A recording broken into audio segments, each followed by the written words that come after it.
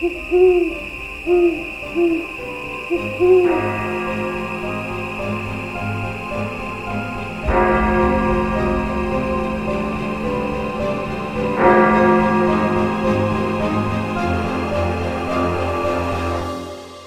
12 past 3.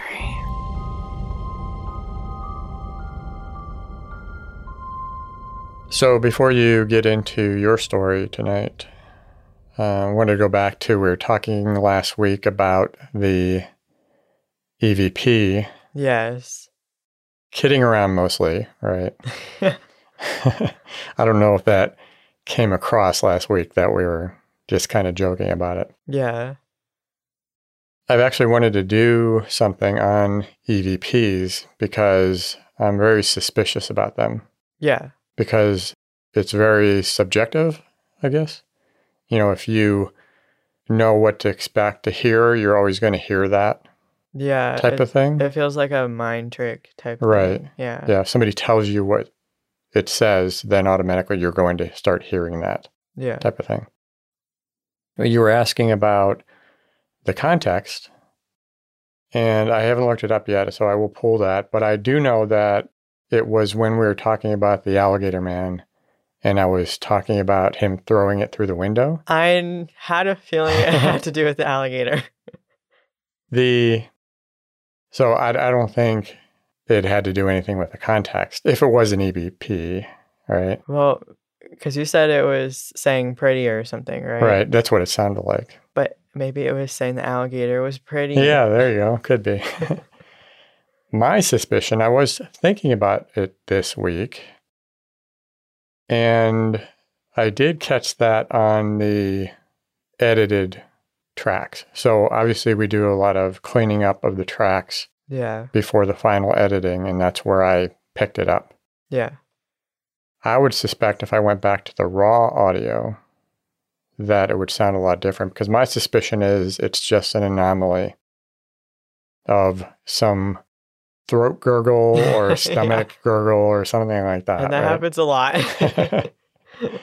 It'd still be amazing if our stomachs could talk, but... Yeah. Amazing? I don't know. Creepy? Weird? Yeah. So I'll try to pull that up for next time, the actual raw audio, and see if there's anything there. Okay. And I'll also think about if there's a story there. Because I would like to talk about EVPs, but I just don't know if there's really a lot to talk about. But I'll look that up, get back with you next week. What do you have tonight? Okay. Before I start this, I wanted to mention that there are mentions of sexual assault in my story. So, as usual, I would never go into details if there ever were any provided. But I know this is a sensitive topic, and I want to give trigger warnings. April is also National Sexual Assault Awareness Month. And this was not planned, but I still wanted to bring some very much needed awareness to it. There are tons of resources for survivors, and many are provided on rainn.org. So that is RAINN.org.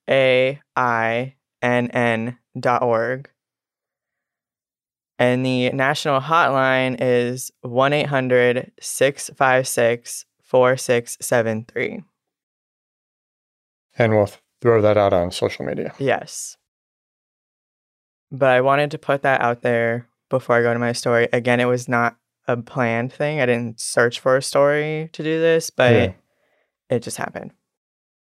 My story that I am talking about tonight is Paul John Knowles, a.k.a. the Casanova Killer. Never heard of him.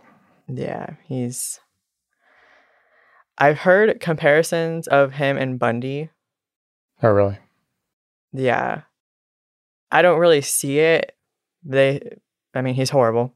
They both were. But I don't know, I guess you can compare any serial killer. Paul John Knowles was born in Florida in 1946. At the age of 19, he was first arrested and continued spending a lot of time in and out of prison the years following on convictions for burglary and auto theft. In 1974, he was granted parole and flew directly to San Francisco, wanting to marry Mrs. Angela Kovic, whom he had communicated with from prison. Angela was a recently divorced cocktail waitress that had fallen in love with Paul after becoming his pen pal while he was in jail. She ended the relationship because of something a psychic told her. Allegedly, the psychic foresaw the entry of a new, dangerous man in her life and said that Paul had a aura of fear. That's bizarre. We've Yeah. talked about the whole pen pal thing before, which is bizarre to me, but That's a thing, though. I think it's it's a like big thing. something you can do online, isn't it? Well, it's one thing to be pen pals, which is fine. It's these women who fall in love with, well, maybe not just somebody in prison, but the ones that are in there for life. Yeah. Well, he wasn't in there for life. No, I know, Yeah, but I'm but just, yeah. But yeah, it is interesting. But I have seen a lot of people sign up for pen pals for prisoners. Yeah, I don't think that's strange at all. I think that's a good thing. Yeah. It's I guess, the groupies. Yeah, that makes sense. After the rejection, Paul allegedly went out and killed 3 people on the streets of San Francisco, but his claims were not verified. Back home in Jacksonville, Paul was jailed after he pulled a knife during a bar fight, but he picked a lock and escaped. On that night, July 26, 1974, he broke into the home of 65-year-old Alice Curtis, a retired school teacher. He tied her up and gagged her while he ransacked her house for money, finally taking off in her car.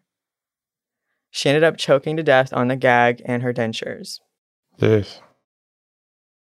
Paul stayed around town for a few days using her vehicle until police connected him with the crime and his pictures began turning up on TV. Preparing to leave the car on a quiet residential street, he saw 11-year-old Lillian Anderson and her 7-year-old sister Mylette. He was convinced the girls had seen him and would notify police, so he kidnapped both of them and dumped their strangled bodies in a swamp outside of the town. Jesus. The next day in Atlantic Beach, Florida, Paul broke into the home of Marjorie Howe, strangling her with a nylon stocking. He then stole her television set. His next victim was a teenage Jane Doe hitchhiker who was sexually assaulted and strangled. She was never identified? No. That's sad. Yeah. On August 23rd, he broke into the home of Kathy Pierce, strangling her with a telephone cord while her 3-year-old son looked on, but he left the child unharmed. Jeez. I don't really agree with the unharmed thing, though, because... Yeah, he was definitely harmed mentally. Yeah, I can't even imagine. On September 3rd, Paul met businessman William Bates at a tavern in Ohio. They shared a few drinks before he strangled William and dumped his body in the woods. The body wasn't discovered until October. Paul stole money, credit cards, and William's car and made his way to Sacramento back through Utah. He made his way through Nevada and ended up killing campers Emmett and Lewis Johnson on September 18th. 3 days later in Texas, he spotted a female stranded on the side of the road and stopped, claiming to help her, but instead he sexually assaulted her before he strangled her to death and dragged her body through a tangled barbed wire fence. Man, he's just all over the place. Yeah. Scary. Yeah. Well, scary either way, but...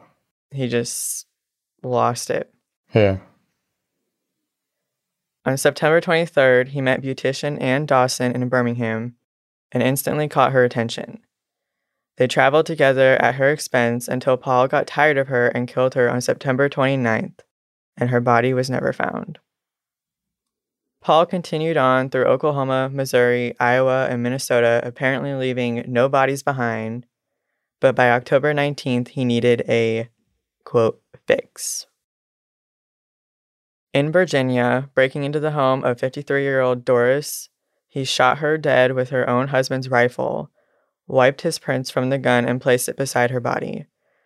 Afterward, police would find no signs of assault or robbery to offer any motive in the case. Still driving Williams' stolen car, Paul picked up 2 hitchhikers in Key West, planning to kill them both, but his scheme went awry when a policeman stopped him for a traffic violation.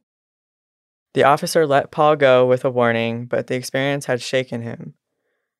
Dropping his passengers off in Miami, Paul phoned his lawyer for advice.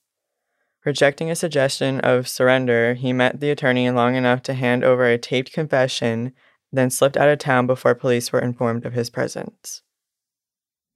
On November 6 in Georgia, Paul became friends with Carswell Carr and was invited home to spend the night. He stabbed Carswell to death and then strangled the 15-year-old daughter. In the wake of his flight from Georgia, Paul was also suspected in the November 2nd murder of hitchhiker Edward Hilliard, found in some nearby woods, and his companion Debbie Griffin, still among the missing. While bar hopping in Atlanta on November 8th, Paul met British journalist Sandy Fox, impressing her with his good looks. They had spent the night together, but he let her go, and people believe that he let her go because he wanted fame. How was he going to get fame? Because she was a journalist. That's what their suspicions were. I'm assuming that was after everything came out. I just didn't know if he was planning ahead, saying, well, when I do get caught, then... Yeah, I have no idea what went through his mind. That was just suspicions of other people. He never really said that I know of. They separated on November 10th, but Paul picked up one of Sandy's friends, Susan McKenzie, the next day, demanding sex at gunpoint. She escaped and notified police, but when patrolmen tried to stop him, he brandished a sawed-off shotgun and made his escape.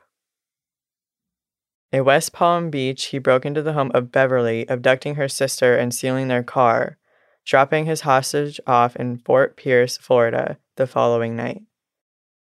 A police officer recognized the stolen car the next morning and pulled him over, but he took the officer hostage. He drove away in the patrol car using a siren to stop motorist James Meyer, switching cars a second time. Burdened with 2 prisoners now, Paul handcuffed both men to a tree and shot each one in the head at close range. A short time later, Paul tried to crash through a police roadblock, losing control of his car and smashing into a tree.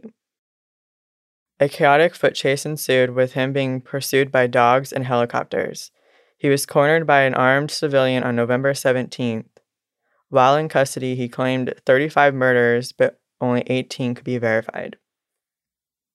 Over the next month, police tried taking Knowles on a tour of his crime scenes to get insight and attempt to locate the missing bodies. On December 18th, while being transferred to maximum security, he grabbed for the sheriff's revolver, and FBI agent Ron Angel shot him dead in his tracks. Well, that solved that problem. Yep.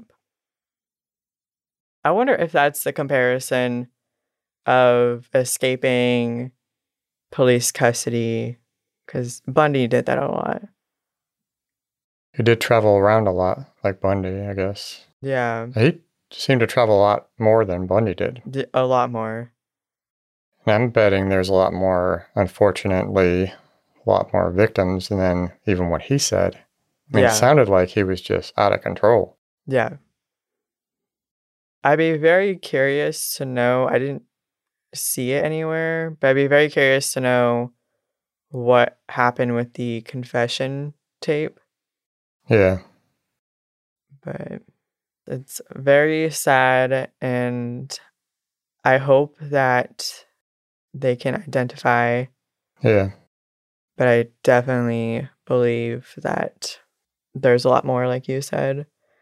To me, it's always been so strange that they claim that he claimed 35 murders, but they're only verifying 18, or they only charged for a certain amount. Well, I imagine a lot of them, especially when they're out of state and stuff, that they're having trouble locating. Oh, that's true. Especially if they're more Jane Does. Yeah. That he's claiming, but, are they going to spend the time to go track them down? Hopefully they would, but especially if he doesn't even really tell them exactly where it happened. Yeah. I feel like a lot of serial killers do that. they claim a lot of murders, but they won't tell you the location because they're just taunting people at that point. Yeah. But it's sad. What if he actually remembered all the details of his murders, or he was just throwing numbers out? That's what I was wondering, because I don't know. I'm assuming they don't keep a log. I mean, that sounds like very morbid, but they're serial killers, so you never know. But like, do they actually know how many they've killed, and do they actually know the locations? Well, some of them keep mementos and stuff, right? Yeah. Like, so they can relive the murders in their minds. Yeah. But I feel like, wouldn't that become too much if they're going like at such a great speed of that? I don't know how they could keep track of them all. Yeah. Especially if they're just keeping track in their head. Yeah. But who knows what's going on in those minds? That's true. I was also wondering if he was always killing because he needed to, or if it was that he sometimes just needed money, like killing the guy at the bar. Yeah. Whether it was just because he needed a car and some money, or maybe both. Yeah. He needed his quote-unquote fix, and he could use the money. Yeah. Well, it's interesting because his motive isn't consistent like they usually are with serial killers. He had killed men, women, and children of all different age ranges, which seems very uncommon with serial killers, especially the different, like men and women and stuff like that. Yeah, it seems with a lot of serial killers, they have a type. Yeah. He just had these urges to kill or whatever. Yeah. Sadly. Yeah, very unfortunate. Yeah, I don't know what else to say about that. It's just so horrible. Yep. Yeah, I don't know what to say. Was that it? Yes. Very sad. Remember the victims. Yes. I'm not sure how long we're going, so why don't we wrap it up? And I'll have a story for next week, and I'll have that recording, hopefully. Thank you very much for joining us. Make sure to visit next week for more weird and creepy stories. Don't forget to follow us on Twitter and Instagram at 12past3, or email us at podcast@12past3.com. Good night. Good night.